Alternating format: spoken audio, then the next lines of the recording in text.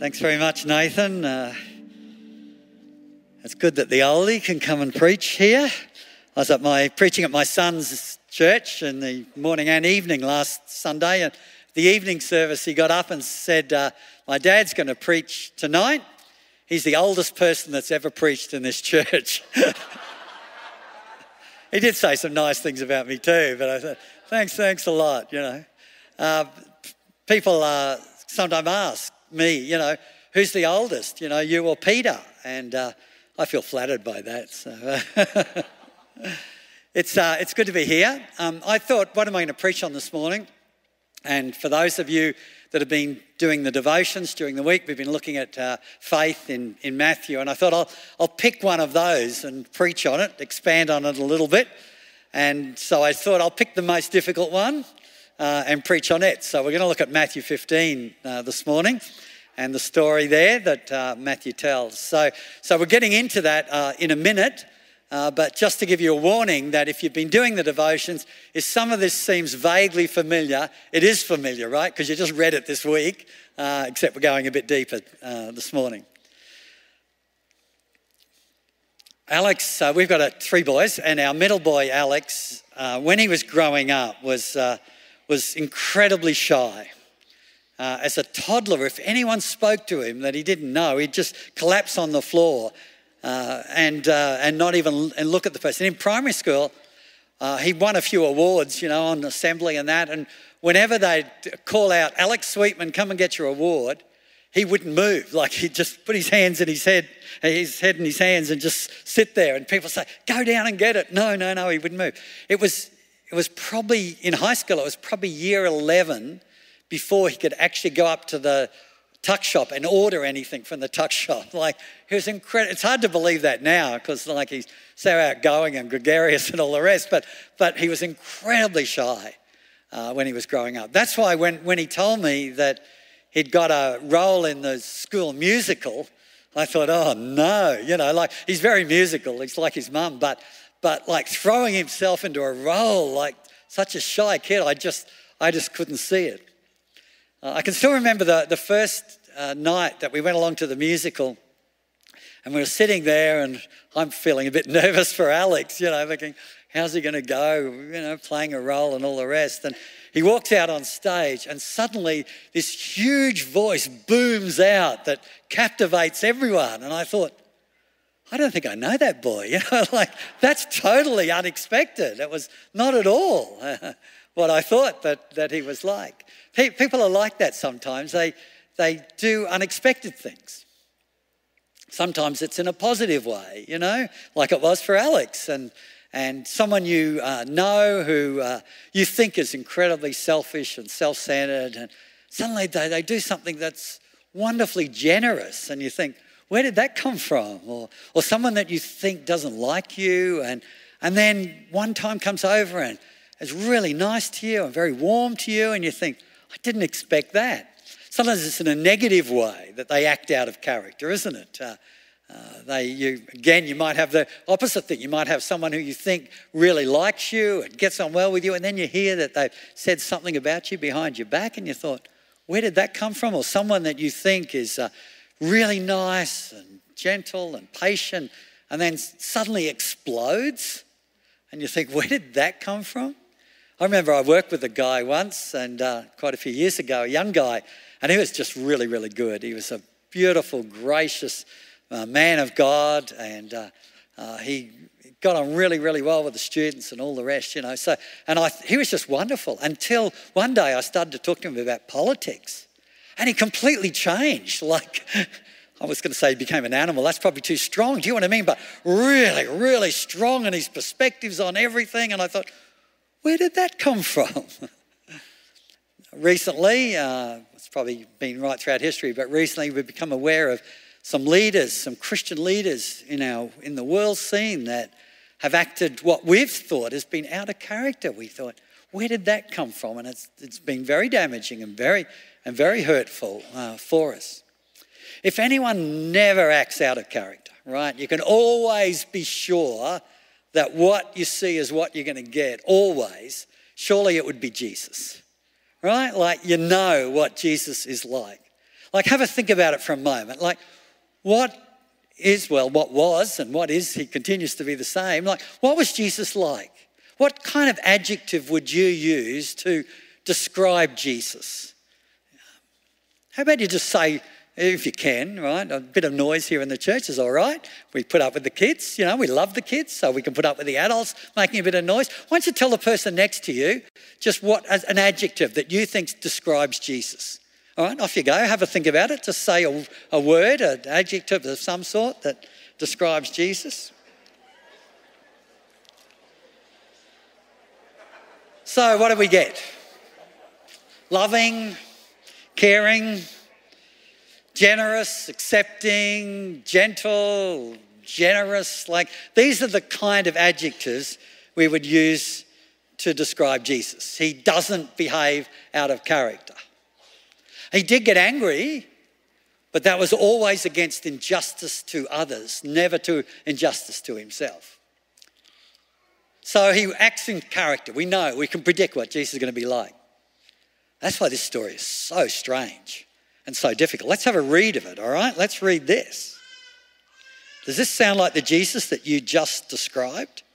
This is Matthew 15, and I'm reading from verse 21 to 28. Leaving that place, Jesus withdrew to the region of Tyre and Sidon. A Canaanite woman from that vicinity came to him crying out, "Lord, Son of David, have mercy on me. My daughter is demon-possessed and suffering terribly." Jesus did not answer a word. So his disciples came to him and urged him, "Send her away, for she keeps crying out after us." He answered, "I was sent only to the lost sheep of Israel." The woman came and knelt before him. "Lord, help me," she said. He replied, "It's not right to take the children's bread and toss it to the dogs." "Yes, it is, Lord," she said. "Even the dogs eat the crumbs that fall from their master's table." Then Jesus said to her, "Woman, you have great faith. Your request is granted." And her daughter was healed at that moment. That's kind of not what you expect from Jesus, is it? I mean, the last verse is, but the rest of it, this is rather strange. Is this Jesus acting out of character here? And so we need to have a look at this. If you've done the devotions, you'll have some answers to that, but let's have a look at this and see what it's about. Okay, so Jesus had spent a lot of his ministry time in Galilee. Galilee is where he grew up. Nazareth was there. And so he did a lot of miracles. He did a lot of ministry. He did a lot of teaching in Galilee. And he drew big crowds and he did many miracles. And he was getting towards the end of his time in Galilee. And he was ready for one big push through Judea and ending up in Jerusalem, where he was going to be crucified, and he knew that. So after a lot of time in Galilee ministering and serving the people there and being under a lot of pressure, both spiritually giving out, as he constantly did, but also by now Herod has assassinated John the Baptist, and Herod's looking out for Jesus now, and the religious leaders have become more antagonistic towards Jesus and trying to put him down whenever chance they can, trying to turn the people against him. And so there's been a lot of pressure on him, a lot of tension on him, a lot of giving out. And so finally Jesus thinks that he'll take a break. And so he heads northwest. If we put the map up there, I think there's a map. He heads northwest to the coast. But he's not only just going to the coast, he's actually going completely out of the Jewish area, right? This was no longer under Herod's control, it belonged to someone else. And so he was moving overseas, in a sense, going to the beach, but moving overseas. It would be the same for us if we chose to have a break, and had a holiday in Fiji or New Zealand or PNG or Tasmania. No, sorry, Tasmania, I think it's on the map now, isn't it? So it's but like getting away from things. This is Jesus. He's having a break. It could be stress leave. There's a lot of pastors at the moment, quite a few pastors that are suffering some forms of burnout at the moment in Queensland, and I'm sure in other places as well. And some of them are on stress leave at the moment. They need to have a rest, a break, a chance to get away from the pressure and the stress. And Jesus was a man as well as being God, and he too needed breaks. Like he just couldn't keep going all the time. And so here he is on retreat or on holidays. I don't know how you describe it, but he's got away. He's right away from the pressure. Maybe he's trying to escape from Herod and what Herod's trying to do. Maybe he's just saying, hey guys, let's get away now. I've got a big push ahead. It's going to be a lot of giving out, and then finally I'm dying. I'm going to die. I'm going to be crucified. And so let's have a break. Let's just get away. Let's have a holiday together. When you're retired like me, holidays don't mean all that much because you're really on one constant holiday, So, but when I was working full time, holidays are really, really precious, I loved what I've done in ministry and all the rest. There's nothing wrong with that. That was great, exciting. But when you're under a lot of pressure, a lot of stress, having a break is also really, really good. And I loved my holidays. And so here is Jesus now. He's taking a beach holiday. He's getting away from things, away from the pressure. He's going to a place where no one knows him, no one has any expectations of him. This is not Jewish territory at all. This is north in Tyre and Sidon. So here he is, and he's on holidays, and then suddenly a woman recognises him and wants help. I recently had a holiday with my youngest son, Zach, and we went round Tasmania, just the two of us together. We had a couple of weeks there. And in the second day we were there, we went on a little tour to Maria Island, which is just not far away from Hobart. And so we got on this mini bus in Hobart and headed to the ferry where we were going across to Maria Island. And there was probably 10 people on the bus. It was just a small group.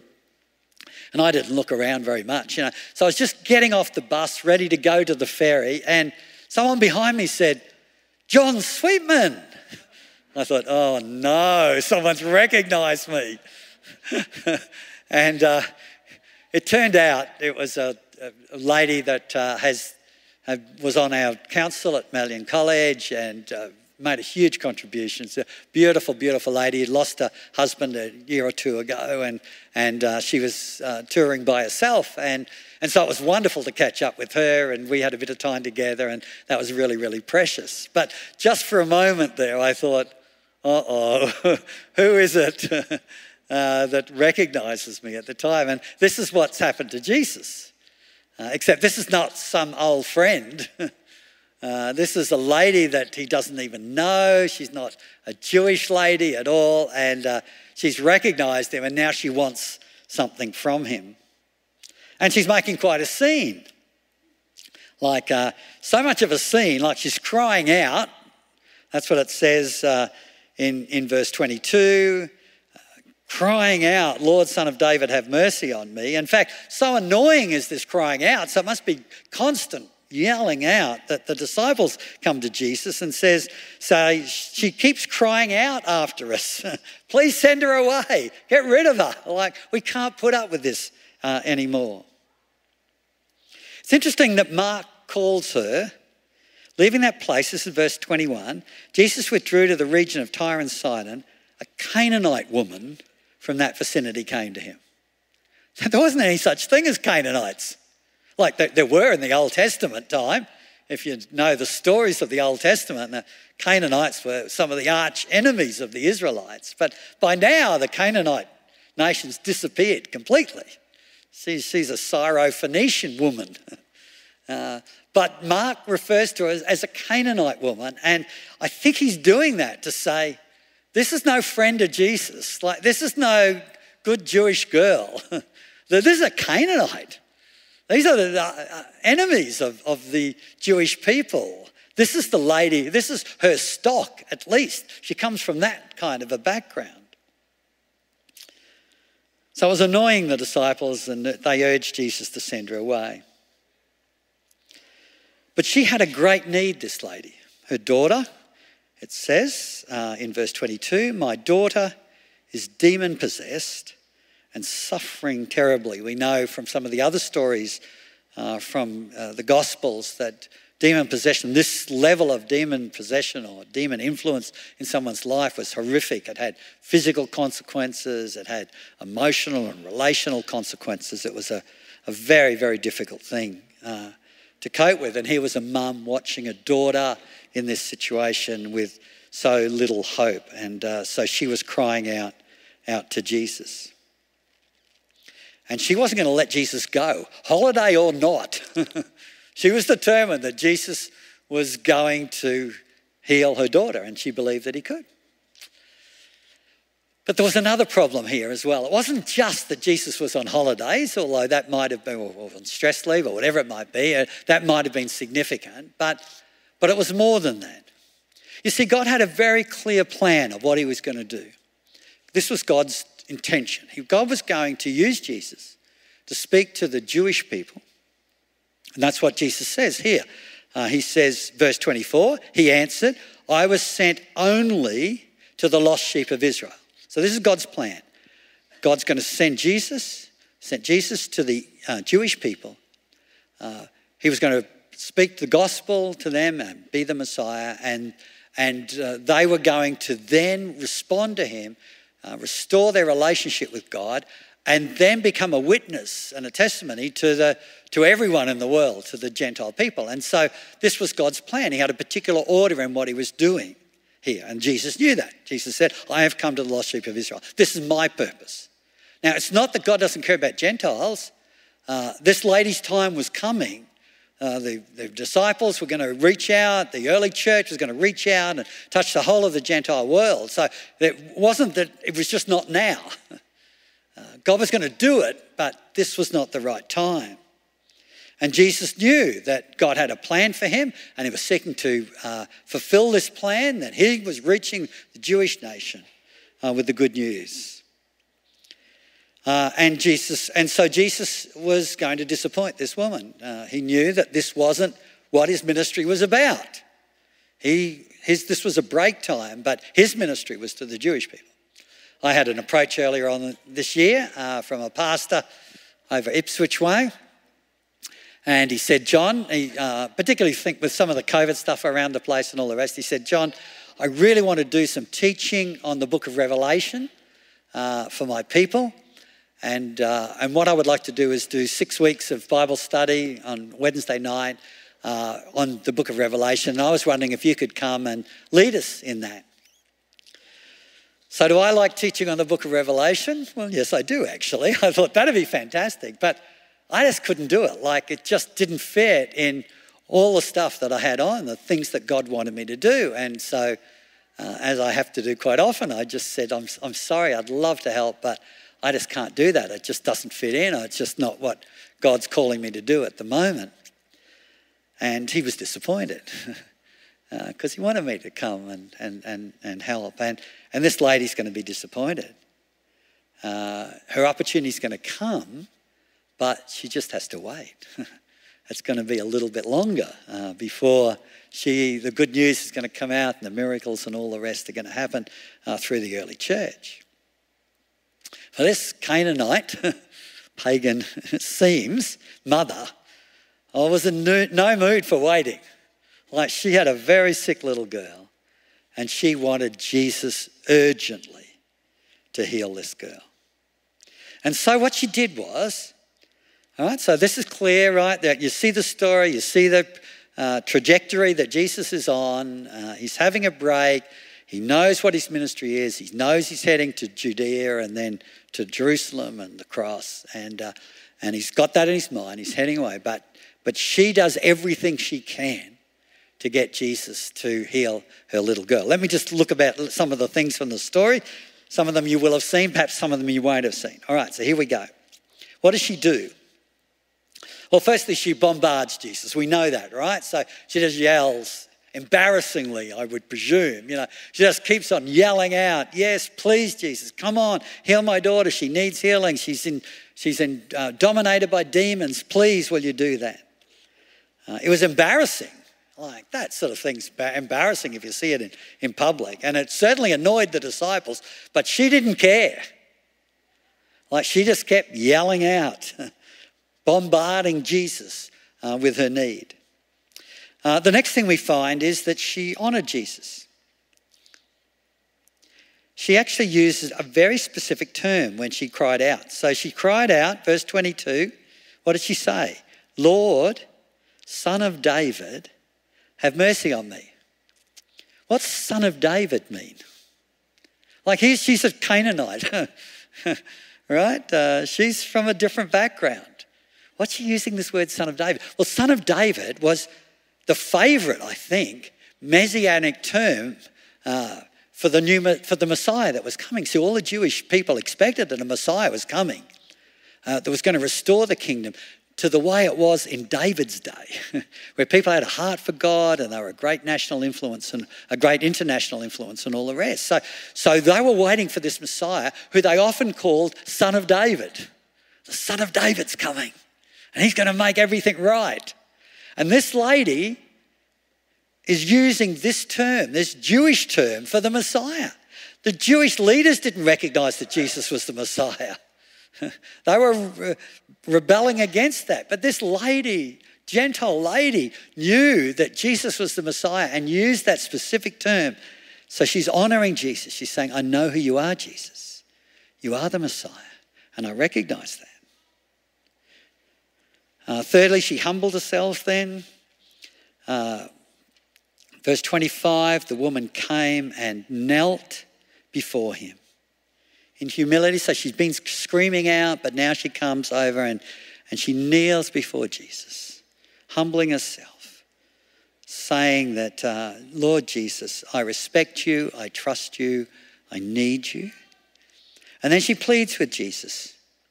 She knelt before him, verse 25, and said, Lord, right, another term of humility, Lord, help me, she says.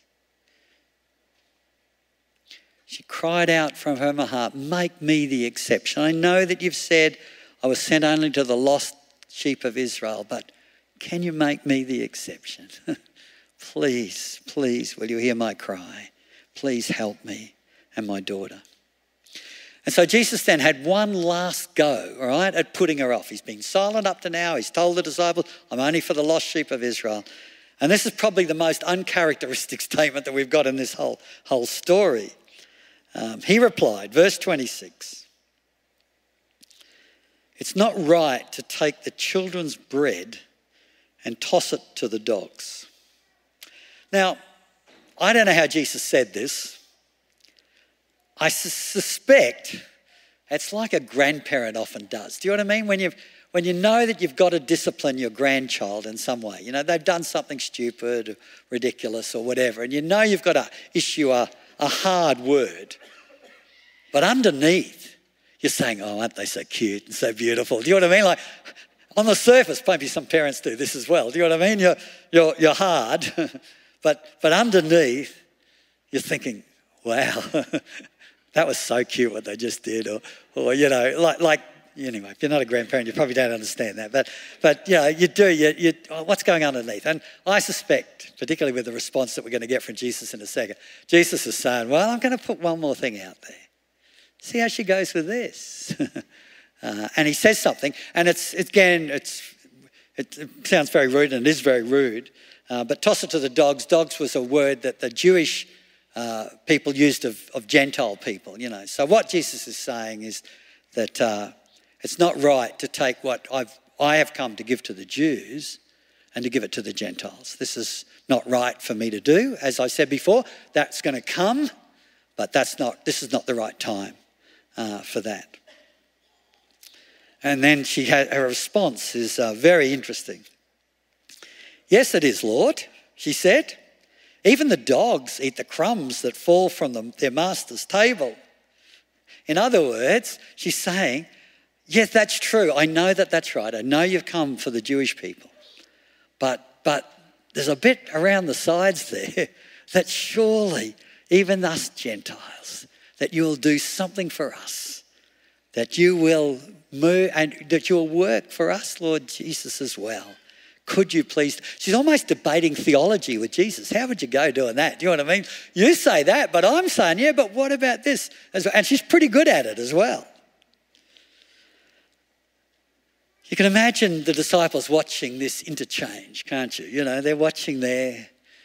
Here we've got this Canaanite woman trying to get Jesus to do something, debating theology with him. And here you've got Jesus, who they recognise now as is the Messiah, and as they've seen all that he says and all that he does, you know, and what's going to happen as a result of this? What's going to be the outcome of this interchange between these two people from different sides of the track? What's Jesus going to do? And Jesus makes this incredible declaration, and I know I've already read it, so you already know what it is.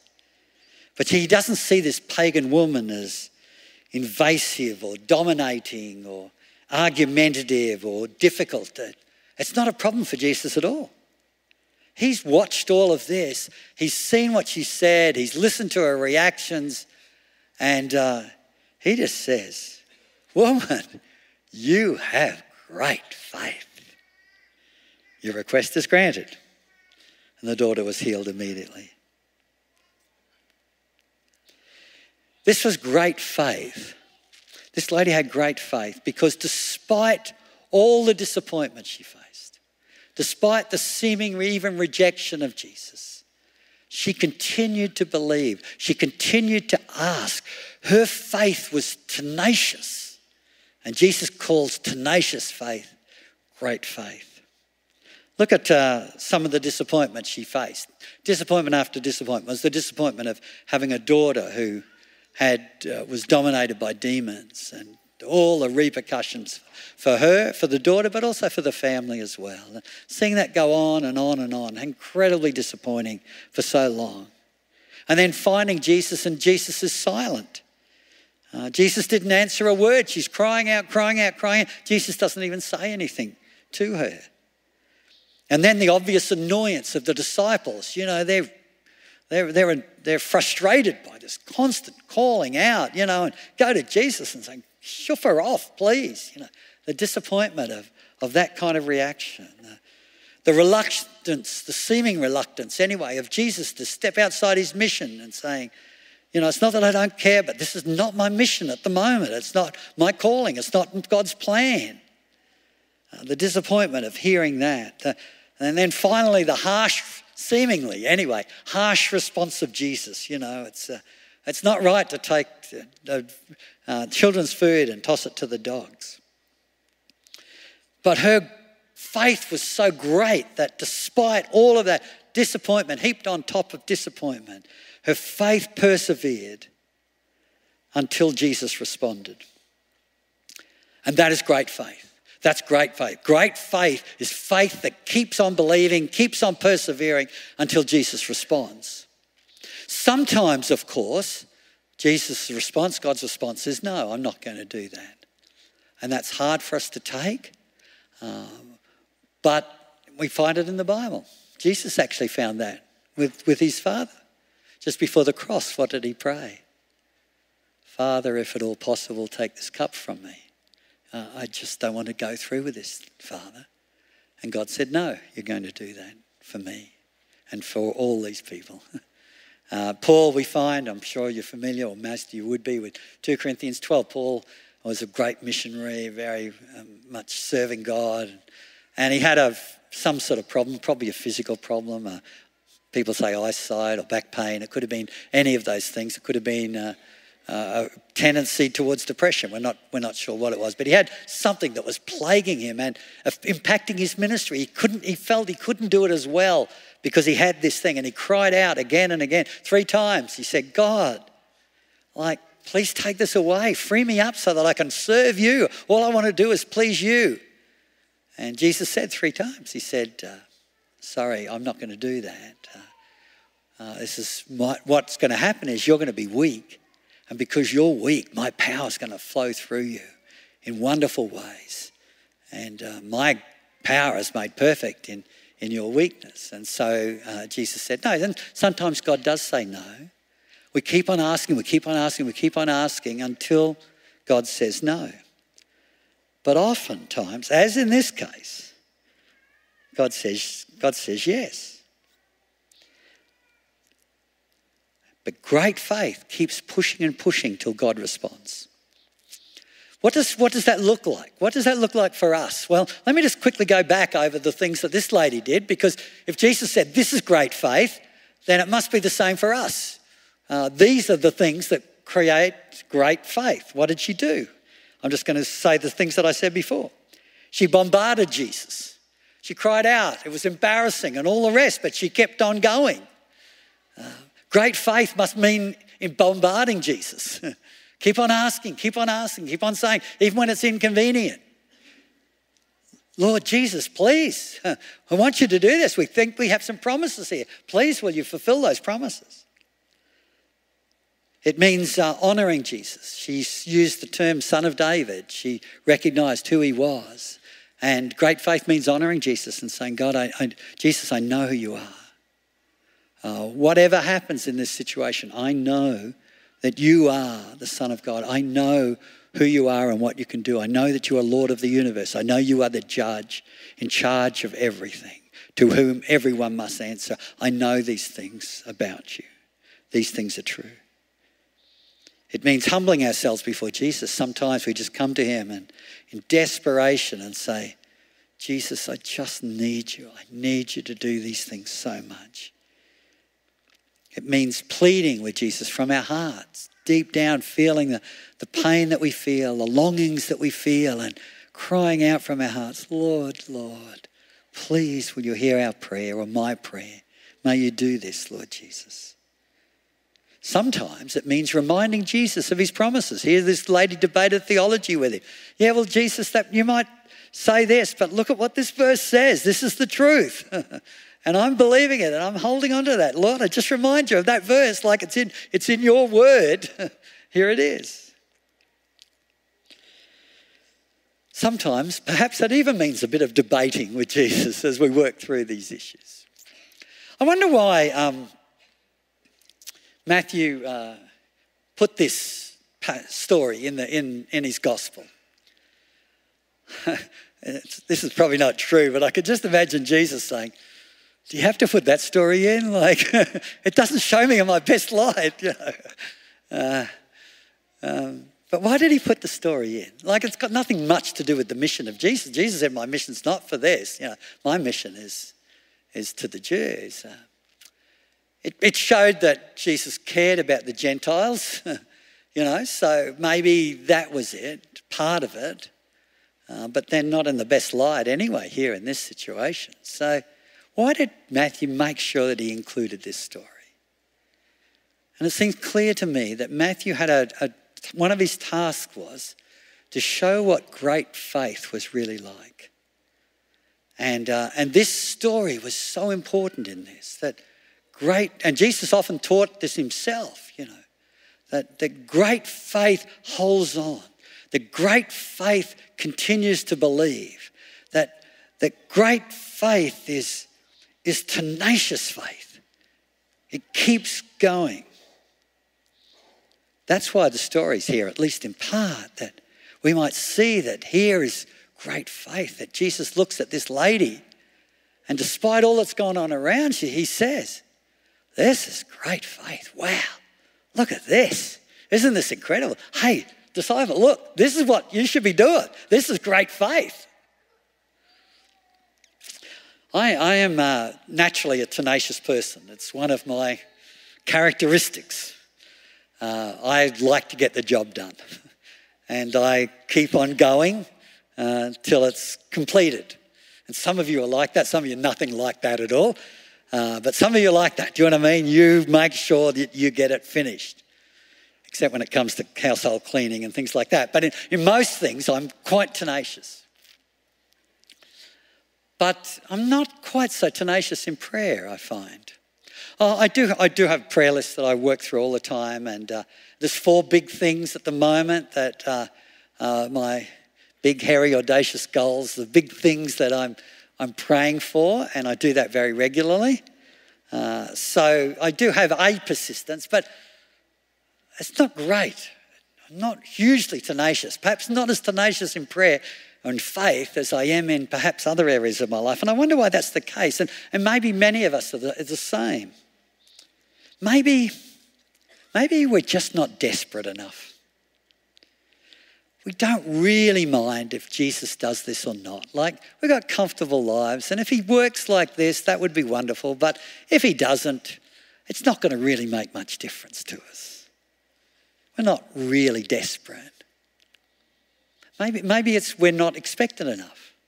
Maybe we haven't seen what Jesus can do, and we hear stories that Nathan and others tell about Jesus at work, but we haven't seen that in our own lives, and so we're not kind of tenacious in our faith because, well, we just don't really think anything's going to happen. And Jesus is not going to do much as a result of our prayer.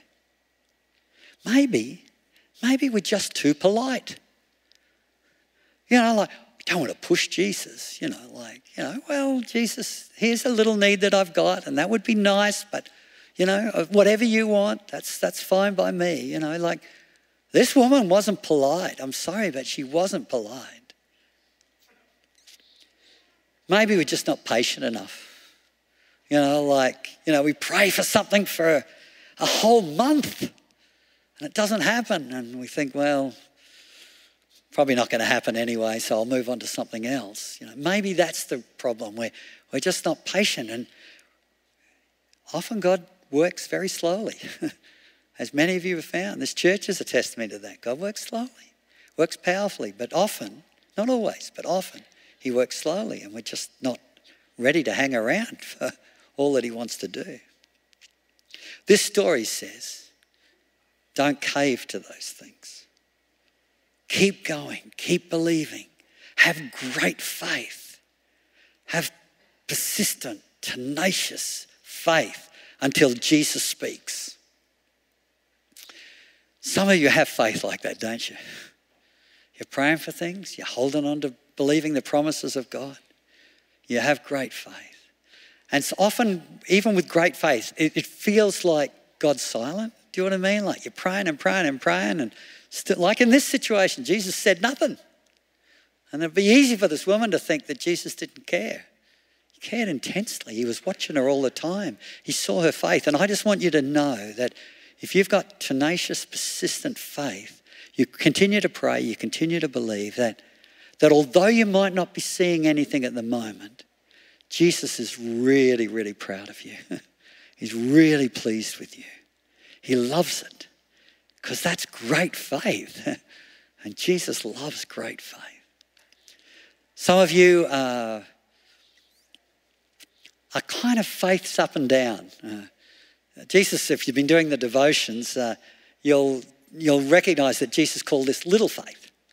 It's not little because it's tiny faith, because Jesus said you only have tiny faith as small as a mustard seed. You can move mountains. So it's not little because it's just not as big as what other people's are. It's little because it's not as persistent. It comes and goes. Do you know what I mean? You sit in church and suddenly it rises up again, and yes, I do believe, and then you go out during the week and other things happen in your life and faith diminishes. Jesus calls that little faith. And maybe many of us are in that kind of category. There's things that we've believed for, things that we've prayed for, and we've had no answer from God. And so therefore, we've stopped believing and we've stopped praying. We've stopped hoping. We've stopped having faith. That's little faith. That's what Jesus calls little faith. It's up and down. Now, all of us will be up and down to a degree, but I'm talking about here of really holding on and then letting it go. There's some people here with no faith at all, and it might be no faith because you just don't think God answers prayer. Or it might be no faith because you don't even have a relationship with Jesus yet, and he just loves you heaps and wants you to have faith in him and to see what that can do. And if you've got no faith at all, then maybe this morning's the first time you can take a step out and say, well, Lord, I would like to pray for this, or I would like you to come and live in me, or I would like to see, Lord Jesus, you do these things. And that's the first steps of faith, stepping out in faith. felt like I needed a big story to finish with. Something that persistent and God answered in fantastic power. And I didn't get one. And then Jesus said to me, look, he said, just have a look at those 4 things that you've been praying for. So I went back and, I know them off by heart, but I just looked at those 4 things that I've been praying for over a couple of years, some of them a lot longer than that. I've been praying for revival, and still can't see revival, see touches of God, but haven't seen revival. I've been praying for revival for 30 years and still continue to pray regularly for revival. The second one is I've been praying for a new closeness to God. I've been doing this for a couple of years, just praying for a closeness to God. Like I want to serve God and I want to please God, but I just felt that I would like a sense of God's closeness in a greater way and a greater desire to be holy and right and love the stuff that God loves, just more of that in my life. And I've been praying for a couple of years for that. And in the last month or 2, God has drawn me closer to him. It's been beautiful. And so that prayer is getting answered. A third one is a family situation that I've been praying for. I can't share that, but there's little signs. It still hasn't happened yet, but little signs that God's at work in that. And the fourth one was that I've been praying for a couple of years is for the end of COVID and a new momentum in our churches. And half of that prayer's, COVID's not completely gone, but half of that prayer's been answered, do you know what I mean? And as we've been going through this prayer week and hearing stories, you think, God's at work here. So maybe that prayer's getting answered too. So persevere, keep going till God speaks and see what God can do. Let me pray. Thank you that Matthew included this story, Lord. He could have easily excluded it. It doesn't fit the major narrative of what you were doing, Lord Jesus. But he put it in there, and I'm sure you're pleased he did. There's a lot of people here with that, like this lady, that have desperate needs for themselves, needs for others, Lord. Needs just for you to work in your power, and longings and desires and passions and promises. Lord Jesus, a lot of people here like that, like this lady, and often it feels like you're silent or things aren't happening, and Lord Jesus, and you're actually loving our faith. You're loving the way we hold on, and you love the way we bombard you at times, and you love the way we bow the knee to you, and you love the times we come and just plead, Lord Jesus, please would you do this? So I pray, Lord, that you'll increase faith. There's some this morning, for the first time, they're going to have faith, Lord. They're going to reach out and ask for something in believing, Lord, that you can answer this. And I pray you'll hear and answer those prayers, Lord Jesus. But grow faith in us, Lord. There is so much more that you want to do, but it requires a people of faith, people of expectation, a people of prayer. And I ask, Lord Jesus, that as this congregation, as this family, Lord, has seen you do so much, that there will be much more in the future as we believe, as we hold you to your promises, Lord, as we understand who you are and what you can do, and as we continue to bombard you, Lord Jesus, tenaciously holding on to your promises and believing and praying for them. And I ask this in your name, Jesus. Amen. Thanks, John. What a great word for us at the end of this week of prayer. And I'm just very aware of the fact of, we're sharing some of the amazing stories that God's done in this time. But in many ways, this isn't the end. This is the beginning of just God stirring up within us a fresh heart, just to seek him in prayer and to pursue him in that way in faith. And I'm aware also that today there may be a number of people here, or many of us here, maybe there's things that we have been praying about for a long time. Maybe something we've been praying about for 5 years, 10 years, 20, 30 years, maybe longer, that you've been praying for something. And this morning, God's call is, the phrase that kept coming to my mind was that intro phrase Jesus gives when he tells the parable of the persistent widow, where he says, I tell you this story so that you will always pray and never give up. That call for us just to keep pursuing in prayer. And a way to express that faith this morning as we close is there'll be an opportunity for you just to come and to be prayed for. Maybe that prayer that you've been praying for a long time and you've been beginning to wonder, God, can you answer that prayer? Well, it's an expression of your faith and trust in Jesus this morning. You can actually just come to the front and pray that prayer again. But by doing that, you're actually expressing great faith. You're actually responding to God's word this morning, saying, God, I'm bringing this to you again. I'm not going to stop praying. Maybe things God has spoken to you about in the past, things that you have been seeking God about for a long time. Well, this morning, this is an opportunity for you to affirm your faith and trust in God over that situation you're praying about. Pray it again. Even if it's for the 1000th time, you're going to pray that again. But by coming forward, you're saying, Lord, I'm expressing my faith in you. I'm calling out to you again, that you would move in that situation, that you would break through, that you would answer that prayer. And so we're going to respond in worship as we do that. I'm going to ask the prayer team to stand in the front, to come down the front. The pastors will be here. You just come as an expression of your faith in Jesus this morning. So why don't we stand together? Let's do that. And as we worship, if that's you this morning, you want to affirm that, pray that prayer again, you come. We'd love just to pray with you this morning and to trust, to look to our Saviour, our great God, as we pray together. Let's do that.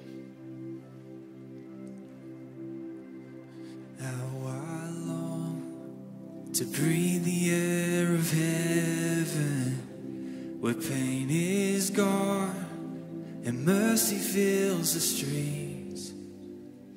To look upon the one who bled to save me and walk with him for all eternity. There will be a day when all will bow before him. There will be a day when death will be no more.